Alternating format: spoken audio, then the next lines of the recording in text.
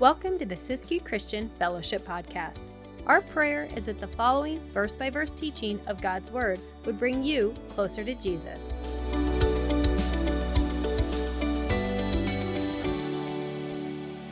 Man, the Corinthian church, boy, they had a lot of questions. And so they wrote a letter to their pastor. They wrote a letter to Pastor Paul regarding many different things. And again, as we study through this book that we call Corinthians, it's the book of 1 Corinthians, remember that this is actually, it's a letter. It's a real letter from a real pastor to a real church who was wrestling with some real issues. And, they had a lot of questions just about how life worked and about how Christianity worked. And we saw in chapter 7, as we've kind of been going just verse by verse and chapter by chapter and book by book, we saw in chapter 7, that Paul really addressed their questions regarding marriage and regarding sexuality and regarding singleness. And Paul is really just answering some questions. The Corinthian church had written a letter again to Paul, and they really wanted to know how these things work. And so Paul is just laying it out. And the reason I love Corinthians is because, it is a very practical book. It just kind of lays out for us practical Christian living. How do we navigate these different areas in our walk with the Lord? Well, as we study through Corinthians, boy, we can know how we're to navigate these different situations. And so, chapter 7, again, celibacy, marriage, sexuality, singleness. And now Paul in chapter 8 is moving on to the question that the Corinthian church asked about their liberty. We're going to talk a little bit about Christian liberty this morning. But before we get into our text, what is Christian liberty? What does that even mean? So liberty basically just means freedom. Liberty means freedom. Give me liberty or give me death. Remember Patrick Henry? He was, speaking to his peers. It was a year before the United States even became the United States. And he's saying, listen, guys, we got to get out from underneath, the crown. If we can't be free, then let us be dead. Give us liberty or give us death. And, as Americans, man, we enjoy a great deal of freedom. That's one of our things. America, land of the free, home of the brave. It's great. And that freedom that we enjoy was really blood-bought freedom. Men and women fought and died for the freedoms that we enjoy as Americans. But as Christians, man, we experience a freedom that is unmatched. And our freedom is also blood-bought, but not bought with the blood of men and women or sacrifices. But our freedom, our Christian freedom, was purchased with the blood of the Lamb, with the blood of Jesus. And who the Son sets free, the Bible says, is free indeed. And so as Christians, man, we are free. But what does that mean that we're free? First of all, there's some things that we are free from. The Bible tells us that we are free from the penalty of sin. What is the penalty of sin? Well, Romans tells us that the wages of sin is death. That's Romans 6:23. The wages of sin is death, but the gift of God is eternal life in Christ Jesus, our Lord. That we have this sin debt that we owe, that's death. When we've sinned, and there's that penalty that we owe. But Jesus paid for that sin. 2 Corinthians 5:21 says, he who knew no sin became sin, that we might become the righteousness in him. That is, on the cross, there was a transaction that took place. Jesus took our sin upon himself, and in exchange gave us his righteousness. So that in our lives as Christians, we're now free from the penalty of sin. Man, that is good news. But not only are we free from the penalty of sin, we're free from the power of sin. As Christians, sin no longer has a hold on our lives. We don't have to obey sin anymore. Galatians, Paul wrote this to the Galatian church in Galatians 5:24. He said, those who are Christ's have crucified the flesh with its passions and desires. Again, in Romans 6:6, Paul says, our old man was crucified with Jesus, that the body of sin might be done away with, that we should no longer be slaves of sin, for he who has died, has been freed from sin. The idea is that when we're saved, when we're born again, that we identify with what Jesus did on the cross, that we identify with his death, that we're saying, my old nature, my sinful nature, it's been nailed to the cross. And it was buried with Jesus. But then we rise up, we identify with his resurrection in newness of life. So what wonderful truth that is. When we're talking about Christian freedom, man, we've been set free from the penalty of sin. We've been set free from the power of sin. And we've been set free from the law of Moses. We no longer have to try and earn God's favor or earn God's love by being good, by obeying rules and regulations and staying within the lines. Romans 8 says that the law of the Spirit of life in Christ Jesus has made me free from the law of sin and death. See, Jesus, he set us free from the law. Again, our walk, our relationship with God is not based upon our ability to be good little boys and good little girls. Our relationship with God is not on our merit, but on the merit of Jesus. And see, he fulfilled the law. He fulfilled the law in its requirement. Jesus is the only person who lived a perfect life. That is the requirement of the law, to be 100% perfect in thought and in deed from birth to death. That's how you can earn favor with God. But who can? Nobody but Jesus.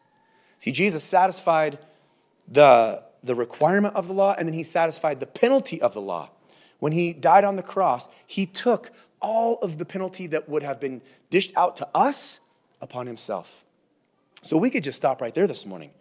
When we're talking about Christian liberty, man, that is enough to just rejoice in, that we've been set free from the penalty of sin. Man, heaven is our home. We're bound for glory. We've been set free from the power of sin. We don't have to serve our sinful desires anymore. We've been set free from the law of Moses. We don't have to relate to God through rules and regulations anymore, but now through his son, Jesus. But see, there's more that we've been set free in. Not just set free from, but set free to enjoy. We as Christians have been set free to enjoy everything in the Lord. And that is the Christian liberty that Paul is going to address this morning. The freedom that we have in Christ, the Christian liberty that Paul is talking about, it just means that we're free. We're free in respect to the activity that is not expressly forbidden in the Bible. There's these gray areas, and we're free to live our lives. If the Bible doesn't expressly forbid it, we're free to enjoy it. That is what Christian liberty means. Romans 14:14 says, I know and am convinced by the Lord that there is nothing unclean of itself. There's nothing that's unclean of itself. We can just enjoy all that the Lord has put in our life. And so now the question that the Corinthian church has about this Christian liberty. All right, so we can just enjoy those things that God has put in our lives. Fantastic. They had a question regarding meat sacrificed to idols. Can a Christian eat meat sacrificed to idols? And I know what you're thinking. Like, Pastor Jeremy, I thought you said that this was relevant, that we could apply this to our lives. A show of hands, how many of us have wrestled as Christians over the last 6 months whether or not we should eat meat sacrificed to idols? Nobody? Yeah, exactly. Because we don't wrestle through that stuff. It's not applicable to us in our day and age. But what is applicable is this principle, the broader question of Christian liberty. We might not wrestle with whether or not we can eat meat sacrificed to idols, but we wrestle with, should I watch that movie? Should I not watch that movie? Where does my liberty begin and end when it comes to social media? Should a Christian get involved in politics? A hot topic in the church, should a Christian drink alcohol? Should a Christian, use tobacco or drink coffee or get tattoos or, scratch lottery tickets? And we can take what Paul uses to direct the Corinthian church in their eating of meat, and we can apply that directly to our liberty regarding these things? And, I think some of the answers to these questions might surprise you a little bit. But here's what I want us to understand. One more thing before we dive into the text. Is that Christian liberty is not about getting away with as much as we possibly can.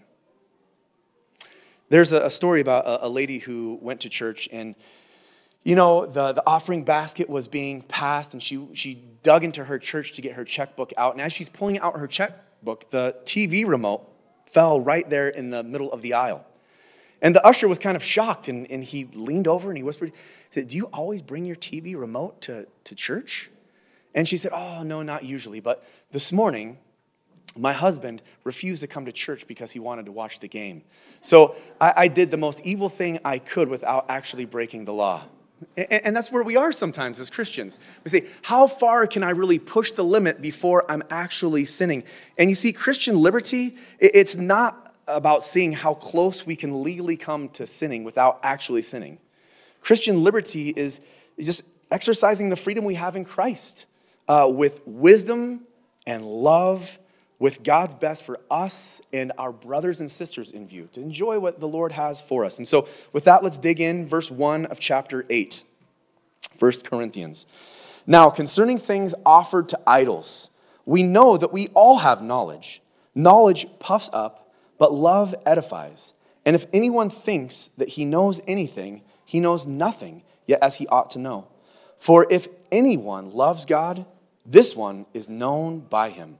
Therefore, concerning the eating of things offered to idols, we know that an idol is nothing in the world, and that there is no other God but one. For even if there are so-called gods, whether in heaven or on earth, as there are many gods and many lords, yet for us there is one God, the Father of whom are all things, and we for him, and one Lord, Jesus Christ, through whom are all things, and through whom we live." So, should a Christian eat meat sacrificed to idols? Again, that was the question that they asked Paul, and this is Paul's response to them. But again, before we can really move forward, we have to understand what was going on in Corinth. As we've discussed previously, Corinth was a very pagan city. Much like the other cities of the ancient world, they were really entrenched in idol worship. And there were dozens, if not hundreds, of temples that were dedicated to false gods, to false idols. There were dozens, if not hundreds, altars that accompanied those worship places to false gods. And a part of daily life in Corinth would have been sacrifices that were going up to those false gods. People would bring sacrifice animals to sacrifice. And so that animal that was being sacrificed would be something that was going on all the time. Every single day. Animals being brought to these temples of false gods to be sacrificed. And that animal would be broken up into three parts, basically. There would be the part that would be given to the god to be burned upon the altar, usually the less desirable cuts. And then the rest of that animal would be divvied out into two portions, to two parties. One portion would go to the individual who brought the sacrifice.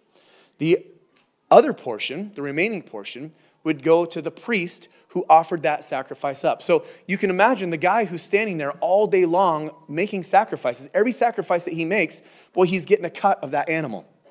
And so at the end of the day, man, he has more ribeyes than he knows what to do with. And I know that is a strange thing to say, that he had too many ribeyes. I don't know if that can be a real thing or not, but he had too many ribeyes. He didn't know what to do with all this meat. And so what he would do is he would sell that meat at the temple restaurant or at the temple marketplace, and it was sold for a greatly discounted price. And so this meat that was sacrificed to idols, it would be available to anybody at a really good deal. And who doesn't love a good bargain? I mean, everybody loves a good deal. So if you lived in Corinth and you wanted to barbecue a steak for dinner, you had a couple choices. You could go down to the local market and you can buy the certified non-idol, steak for 6 times the amount. Or you could go to they were called the shambles, the temple market, and you could buy this meat that was offered to idols at a great cost. It was a smoking deal. And so that's what they wanted to know. Is it okay to get this meat and eat it? What if we go to the restaurant there at the temple? Is that okay? What if somebody invites us over for dinner and they bring us meat that was sacrificed to idols? Is that okay? And again, we might say, how is this relevant to us? We don't deal with the issue of meat sacrificed to idols. But we do deal with whether or not a Christian should smoke or drink or get tattoos and all the rest. And so before Paul gives them an answer to their question, before he directly answers yes or no, Paul really gets into the heart of the matter. And this was more than just a question for Corinth. That's what you have to understand. This was more than just like, I'm curious. There was a real debate. There was a real kind of war that was going on between those who ate meat and thought that it was okay, and those who didn't eat the meat. They thought that it was wrong. And the meat eaters, they were eating the meat according to their superior knowledge, that they had an understanding that the non-meat eaters didn't have. And we're going to see that Paul kind of gets into what this is. So those who were eating the meat, they were filled with knowledge. They were filled with pride. They were puffed up. But they were technically right. They knew that the idols were really nothing. That the idols that meat was offered to, that they didn't exist. Like Zeus wasn't a real person. Zeus wasn't a real god. He was made up in somebody's mind. Aphrodite was not a real goddess. She was made up. She was a figment of somebody's imagination. And so those who were okay with eating the meat, they understood that idols are nothing. They don't even exist except for in the minds of the wicked. So what's the big deal? If this meat was offered to a figment of somebody's imagination, then it's just meat. Enjoy. Eat. And they had this attitude towards those who weren't eating the meat, like, hey, what don't you guys get? Get with the program. Enjoy a steak with me. And again, technically they were right. Verses 4-6, Paul lays that out. He spells it out. Listen, idols are nothing in this world. There's only one God. It's no big deal. And so as we're looking at this initial kind of response from Paul to their question, if Christians can eat meat offered to idols, and it would seem point one for the meat eaters. They are ahead. But we have to hold on just a minute because Paul's not done. They might be technically right about whether or not they can eat the meat, but there's more to consider. And Paul says, we know that we all have knowledge. And Paul here is being a little bit sarcastic, and that's one of the things I love about the Apostle Paul, is he's sarcastic. He's saying to the puffed up, prideful Corinthians who are okay with eating meat, he's saying, listen, we all know things. We all know something. Congratulations, you have some knowledge. But here's the more important question. Do you have love? You have knowledge, but do you have love? You see, the Christian life is not defined by knowledge, but love. Jesus didn't say, the world will know that you're my disciples by your superior knowledge. He said, the world will know that you're mine based on your love one for another. And so the Corinthians, they had knowledge, but knowledge isn't everything. Paul will go on in chapter 13 to make his point. He says, man, if you can speak the tongues of men and of angels, but you don't have love, you're like smashing cymbals. If you have the gift of prophecy and understanding and all mysteries and all knowledge, and even if you have faith to remove mountains, but you don't have love, you're nothing. Paul goes on in the beginning of 1 Corinthians 13 to say, and even if you gave everything that you had to the poor, and you gave your body to be burned at the stake, but you don't have love, you are nothing. The Christian life is more than just knowledge. Knowledge is good, but love is superior, because without love, we're nothing. Furthermore, Paul goes on to say in 1 Corinthians 13, a little later on in that chapter, he says that the knowledge that we do have of God, it's limited. That we see in a glass or a mirror dimly. But someday we'll see face to face and we'll know as we're known. Right now, from our perspective, there's only so much we can actually know about God. And so Paul says, hey, hold on. Without love, knowledge is useless. And by the way, knowledge is very limited in the knowledge that we can have of God. You don't know as much as you think you know.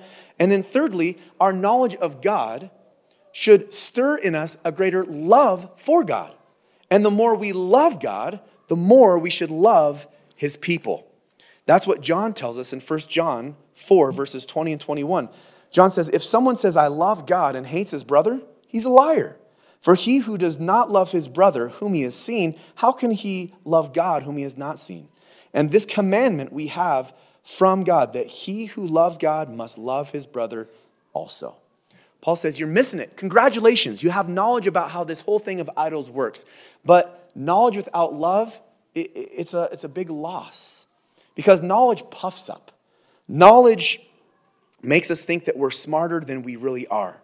If anyone knows, Paul says, if anyone knows, actually he knows nothing. The fact that you think you know everything, Paul says to the Corinthians, is evidence that you don't know everything, is what he's saying. So knowledge puffs up.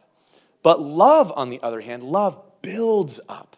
You think about the difference of being puffed up and built up. There's a difference between a balloon and a building.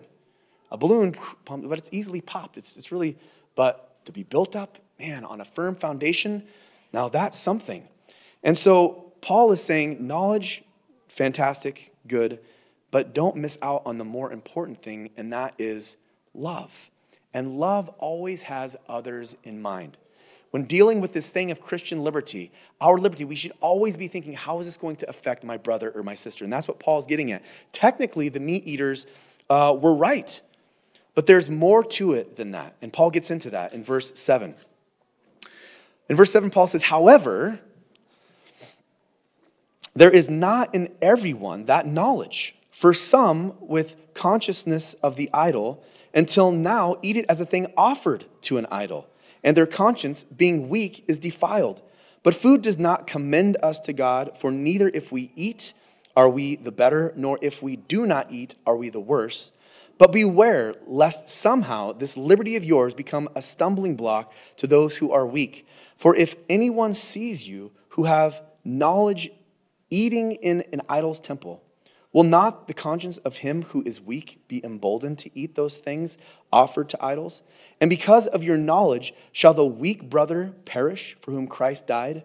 But when you thus sin against the brethren and wound their weak conscience, you sin against Christ. Therefore, if food makes my brethren stumble, I will never again eat meat, lest I make my brother to stumble. So Paul says, technically, meat eaters, you guys are right.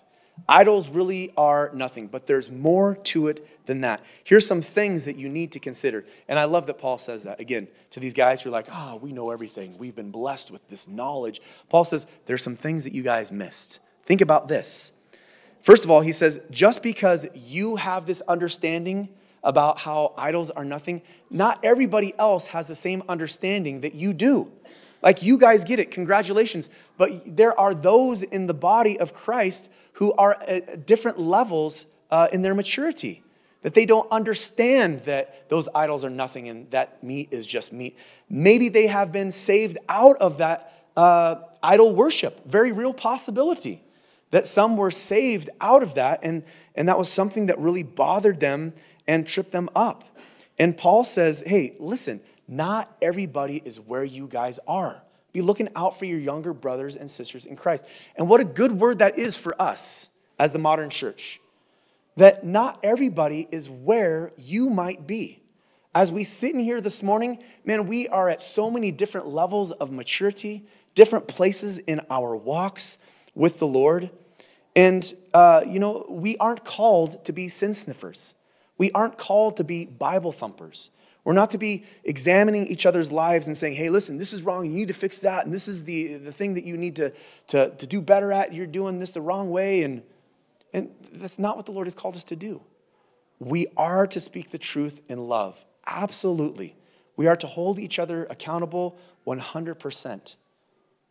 But we're to do that in love. And here's a little test. Are you bringing correction in the name of love? Or are you bringing correction in the name of just being a cranky, bitter Christian, right? If you're like, man, I just need to set them straight. Man, do they not know? How could they do this? This is so irritating. And I just gets under my skin that they're, Are you doing it because it bothers you, or are you doing it to build them up and help them grow? If it's something that just irritates you, man, you're just offended, deal with it. If you can't come alongside of them in love, then you shouldn't come alongside of them at all. Because here's the thing. You're not perfect the day after you get saved. It would be great. I would love it if that's the way that it worked. Like, man, Lord, I'm committed to you. And then all of a sudden, my life is just perfect. I'm squeaky clean. I don't wrestle with it. That's not the way it works. And I remember when I was a young Christian, man, I'd given my life to the Lord. I was so excited to go to church and to learn of Christ. But I was still wrestling through things. There was things I didn't know, things I didn't understand. So I was still smoking weed and drinking beers and doing stupid stuff. And I remember coming into church just super excited. And I remember there were people who would come at me with scripture and condemnation and how dare you, and how can you call yourself a Christian and this and that. And I just didn't get it. And those people, I look back and say, man, they were just a bunch of cranky jerks. It's the people who came alongside of me and loved me where I was. See, here's the thing. We are to be growing in the Lord, and we've talked at length about this. We're not to stay stagnant in the Lord, but we're at different places. And come alongside a brother or sister and help them to grow out of those things. Don't beat them up in it. The other thing is, there might be people in our midst who aren't even saved, and that's how it often happens. Someone comes into church, they don't even know Jesus, and you're like, you wore that to church? Like, hey, take it easy. They may not know. And that's Paul's whole point. Say, hey, congratulations, you guys know, but not everybody does. This bothers them, so be careful of that. Secondly, Paul's saying, technically, it really doesn't even matter anyways, right? He says, you're not more holy for eating meat, and you're not less holy for not eating meat. It really is a non-issue. But then he says, beware. When he says beware, that's a warning. Hey, look out. And his warning is, don't let your liberty harm your brother. Don't let the thing you're engaged in hurt somebody else. Now, how do we know what things we can be engaged in as Christians?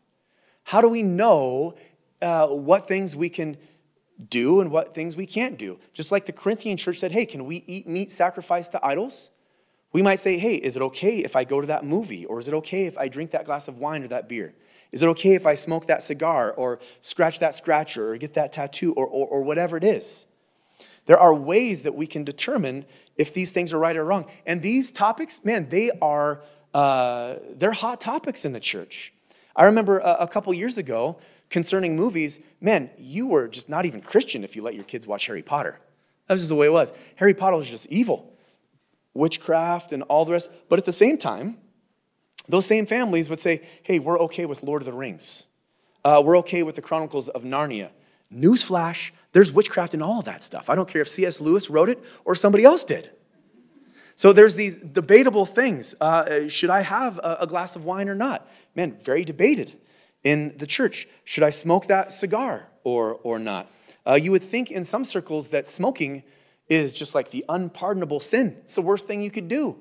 But people would be surprised to know, we've talked about it before, that some of the great old theologians, they smoked like chimneys. I mean, if your body is a temple, they had a chimney on theirs. Charles Spurgeon, he loved smoking cigars, and he was very unapologetic in that. Should we buy lottery tickets or get tattoos? Man, when we are trying to determine as Christians, should I engage in any of these activities, the first thing that we have to ask ourselves is, what does the Bible say about that? What does the Bible have to say about that? That is always to be our go-to source. That is always to be our standard. The Bible, as Christians, is our absolute authority. We don't have to wonder if murder is wrong. That's not a gray area, just in case you're wondering. You don't have to wonder if theft is wrong. There's no gray area there. The problem is that our culture would say otherwise. Right? In our culture, it's become trendy to smash windows and rob retailers in the name of justice and reparations. In our culture, it's trendy and okay to murder unborn babies for the sake of our own liberty and our own reproductive freedom. But the Bible is clear, and as Christians, we say, all right, well, what does the Bible have to say first and foremost? And so what does the Bible say about that movie that's questionable? Well, nowhere in the Bible will you see the Christian shall not watch the R-rated movie. That verse does not exist. But what the Bible does say is that we are to put no unclean thing before our eyes. Well, what does that mean, though? Where are we to draw the level when it comes to violence? Or where are we to draw the line when it comes to profanity? I'll tell you where I draw the line with profanity. If they take the Lord's name in vain, I give them one. Like, okay, maybe it was twice, it goes off. And in fact, I was with my 6-year-old son. He was sitting on my lap. We were watching some awesome motocross crashes, and this guy tipped over his bike. He said, "Oh my God," and my son said, he said a bad word. I said, "You're right, buddy. That's it. That's the only one he gets." And it was a really funny video. Man, he had SpongeBob references and everything else. It was great. But he said it again, and so we turned it off. That was it. So you shall put no unclean thing before your eyes. What does that mean? We know that nudity is, if there's nudity, no question mark, right? There's certain things we do, but there's certain things we don't. What about alcohol? What does the Bible have to say about alcohol? The Bible does not say that a Christian cannot drink. I think that preachers do a great deal of damage by saying that Christians aren't allowed to drink, because that's not what the Bible says. Jesus drank wine, and it was not Welch's grape juice. It was good wine. Psalm 104 says that wine makes glad the heart of man. But, big giant but, can I have your attention please? There's a fine line between drinking and drunkenness. And drunkenness is a sin. There's a fine line between having a glass and getting warm and getting buzzed, and all of a sudden, then you've wandered off into things that we know without a shadow of a doubt the Bible says no. And the Bible warns us, it cautions us against and the danger of alcohol. We shouldn't approach it lightly. Proverbs 20 says, "Wine is a mocker, a strong drink is a brawler, and whoever is led astray by it is not wise." So, does that clear it up? Shoot, I'm still not sure. What about smoking?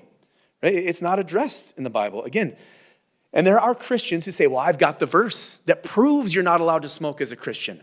Right? "Thou shalt not kill." You can't murder yourself or other people, and smoking does both. You're killing yourself and those around you. I don't think so. Nice try, but no. I would say the better argument would be that your body is the temple of the Holy Spirit. But then, for you ameners up front, right, I know you had a fried chicken sandwich from Chick-fil-A yesterday. Now, I know that's a holy fried chicken sandwich, but it is still not good for the temple. So we have to say, well, I'm not really sure. Here's the thing. It's expensive, and it's not good for you, and it's addictive. Do you know how much cigarettes are a pack? They're $13. I was at Walmart in Medford, and to buy a pack of cigarettes is I don't smoke, just in case you're wondering. I just happened to notice that they were $13 a pack. And I don't know what the standard is. Back in the day, we smoked a pack a day. That's $400 a month on cigarettes. That I cannot afford, even if I wanted to smoke, which I don't. Again, your pastor does not smoke, just so you know.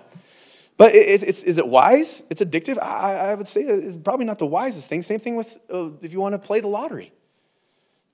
Don't be in bondage to anything, Paul says. I remember one time someone gifted me and my wife some scratchers, and we won like $40. And we're like, ooh, we could cash this out, or we could get 40 more lottery tickets. And so we went and got 40 more lottery tickets. We scratched those, and then we had 5. And then we won a couple more. And you know how it's just, don't let it become an addictive thing. Tattoos. People say, Leviticus 19. Leviticus 19. Don't forget about Leviticus 19. You shall not tattoo your body or mark your body. Let's put some things in context. That was for the Jewish people. That was a part of the old covenant. And if you want to take that literally, then every time an old man, somebody with gray hair, when the man with hoary hair walks in, everybody else needs to stand up. Also, if you're a farmer, you can't harvest the edges or the corners of your field. Also, if you want to take Leviticus 19 that way, you can't mix cotton and polyester. If your kids misbehave, you can kill them. I mean, so just like, where do we draw the line? And more specifically in Leviticus 19 with the issue of tattoos, And some of you guys know I have a big old honking tattoo on my leg, and there's a long story behind that. And if you want to know, I can share that with you later. But this is not to defend tattoos. I actually tell people not to get tattoos. But the whole idea in Leviticus 19 was don't mark your body for the dead. That was the thing. So if you are going out to get a tattoo because you want to mark your body for the dead, I'm sorry, no gray area. You can't do that as a Christian. So very, very simple. And also, by the way, Jesus, when he comes riding back on a horse in Revelation 19 to lay down the law and establish his kingdom, he's got a tattoo on his thigh. It says King of Kings and Lord of Lords, just so you know. Also, something that's interesting about tattoos is that we just finished up last week talking about, the marriage relationship and how a husband's body belongs to his wife and how the wife's body belongs to the husband. Hey, if you fellas want to go out and get a big neck tattoo and your wife says, I don't think that's a good thing, your body is hers. So there's all sorts of things to consider, but still we say, I'm not sure. What about drinking? We already talked about drinking, didn't we? But we didn't. Oh, yeah. Well, technically, it's okay. Technically, all these things are fine. Technically, you can drink, you can watch the movie, you can do whatever. But if it violates your conscience, then it's a no-go. It's a no-go. So, your body, there's lots of freedoms that we can enjoy.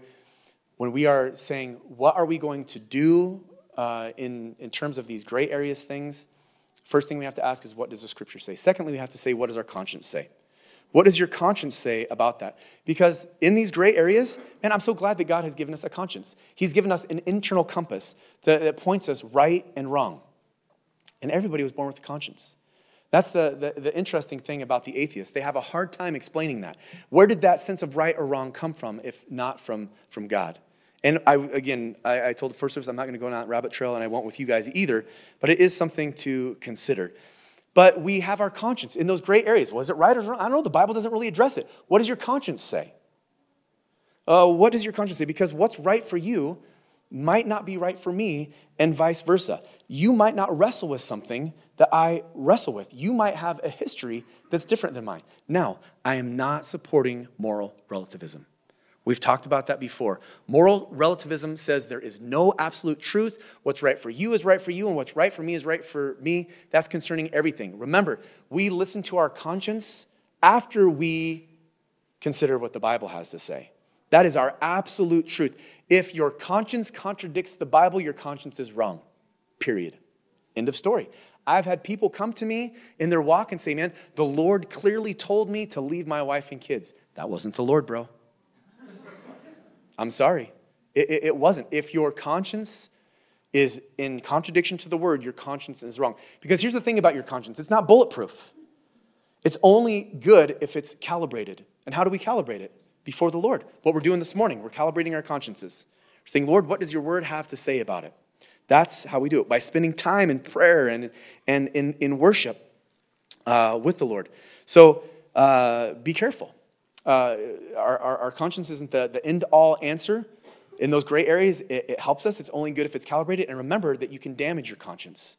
If you feel in this gray area, like I've shared with you, I love smoking. I don't smoke. Again, I don't know why I keep saying that. But I do enjoy smoking. I really enjoyed it. And if it wasn't bad for me, I would probably still smoke. But the Lord has put it on my heart. For me, it would be a sin if I smoked.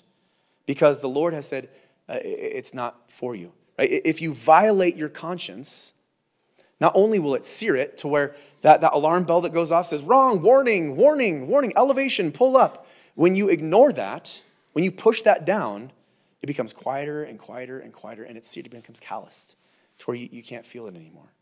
And so, man, first thing, can we do it? What does the word say? What does our conscience say? Because, again, if you violate your conscience, then it's wrong. Romans 14:23 says, but he who doubts is condemned if he eats, because he does not eat from faith. Whatever is done, what is not from faith is sin. So what does the word say? What does our conscience say? And then lastly, and really what Paul is driving home here, is does it harm my brother? Should I go to that movie? Should I go to that place? Should I have that drink? Should I have that smoke? Well, how is it going to affect your brother? Now, disclaimer before we get into this. Paul would never allow us to use this principle of not stumbling our younger brother to be a way for a legalist to make demands and to bind a Christian walking in their liberty. Right? In other words, somebody can't just use this as an excuse to say, well, I don't like what you're doing, and so I'm stumbled by it, therefore you can't do it anymore, or you're stumbling your brother. There's a difference between a stumbled brother and offended brother. Are you guys tracking with me? Right? And Christmas is the perfect example. We like our Christmas trees. We go up in the mountains and we cut like 10 big old Christmas trees. Bring a tape measure. That is a free piece of advice. The trees always look smaller in the woods than they do in this room. I'm just telling you. But every year I have people tell me, Pastor Jeremy, don't you know that Christmas trees are not Christian? They're a Babylonian pagan tradition and they want me to take it down and they're offended by it. And we have this discussion about it. But let me ask this. Are they concerned about the Christmas tree because they're stumbled? They're going to fall into Babylonian idol worship. Pastor Jeremy, it's going to make me, I'm going to start worshiping the Babylonian gods if you leave that. No, they're just offended. They're just cranky about it. They just want to be right. Listen, if you're stumbled, and I would never want to stumble anybody. I want to love my brothers and sisters in Christ. But if I offend your legalism, I'm fine with that. That's just the way that it goes. We don't have to worry about that. And I don't mean that in a mean way. I'm just saying that's not what is meant here. We don't look to the younger brother or sister to set the standard, but we do look out for them, right? We don't look to them to set the standard, but we look out for them.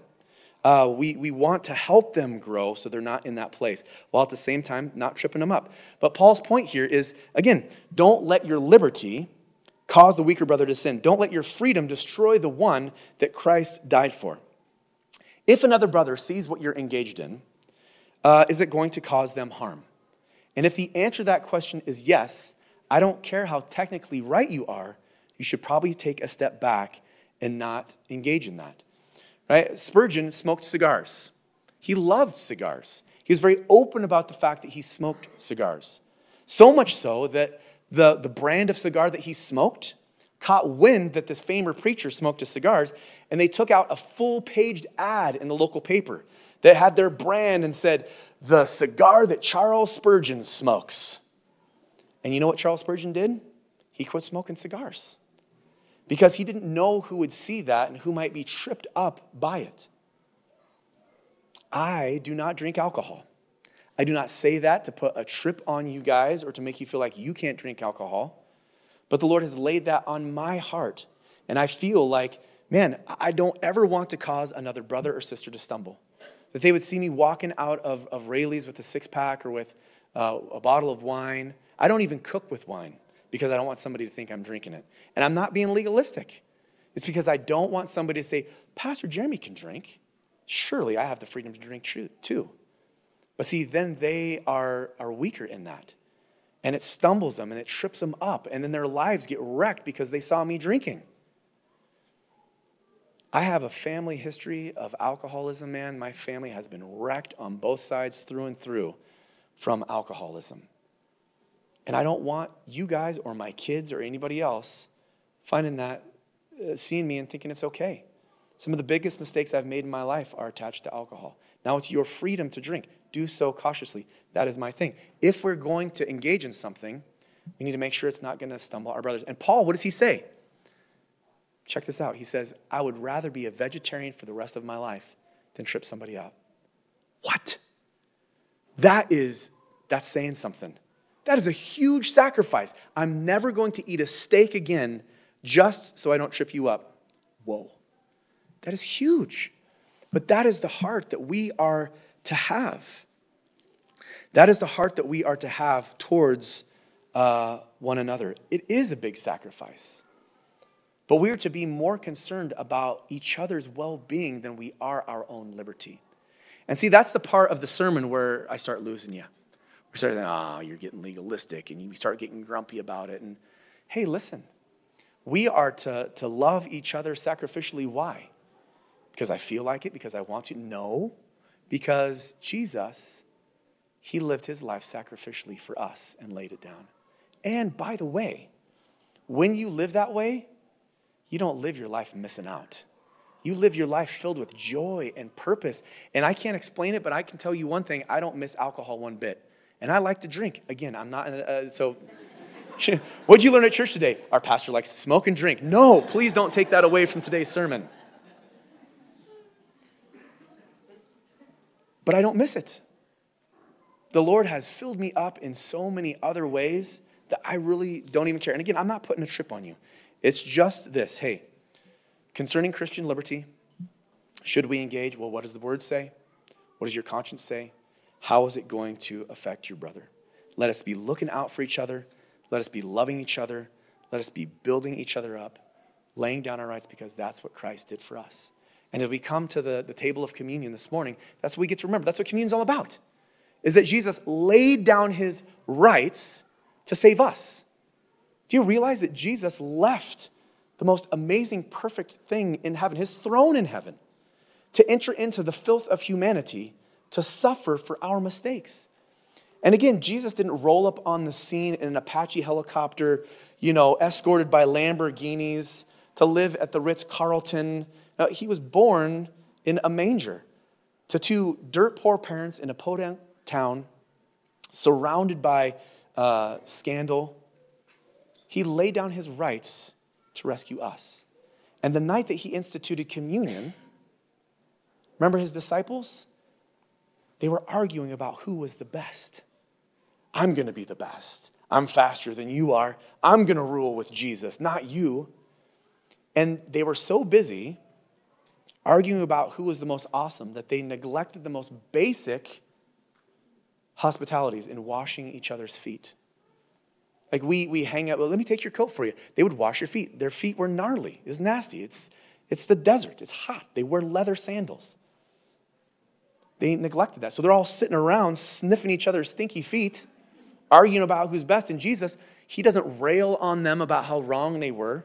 He simply stands up, puts a towel around his waist, and washes their feet. The night before he laid down his life for those who would mock him and rip out his beard and blindfold him and punch him and say who prophesy who punched you in the face. He saved those who would spit on him as he hung on the cross. And we get all bent out of shape about not having a smoke or about doing this. My prayer for us as we come to the communion table that we would get some perspective and that we would live and walk in all that the Lord has for us. And again, I'm not trying to put a legalistic trip on you, man. Enjoy your freedoms in Christ. But be careful not to take other people out in the process because Jesus died for them too. So Lord, thank you so much. Again, just for the truth that we find in your word. And I pray, Lord, that as we come to the table that we would remember what you've done for us. Lord, that we would remember that you laid down your life that we might experience freedom and joy and life everlasting. Lord, thank you so much. As we come, Lord, we come with hearts that are soft. Lord, help us to be those who come and reflect, Lord, that we would examine our own hearts. Lord, as we take the cracker that represents your body crucified for us, as we take the juice that represents your blood shed for us, as we take those two elements and take them into our bodies, Lord, I pray that we would take that truth in again. That we would be reminded of what you've done for us and reminded of who we are now as a result. And that we would be just refreshed and that we would rejoice in that. But Lord, I pray that you would take this time really to just open our eyes. Thank you that you led the way. Help us to walk in all that you've done for us. Thank you again for what you've done on the cross. In Jesus' name, amen. We hope you've enjoyed listening to this teaching of God's Word presented by Siskiyou Christian Fellowship. We pray it's blessed you and given you a greater understanding of the Bible. To learn more about us, visit SiskiyouChristianFellowship.com.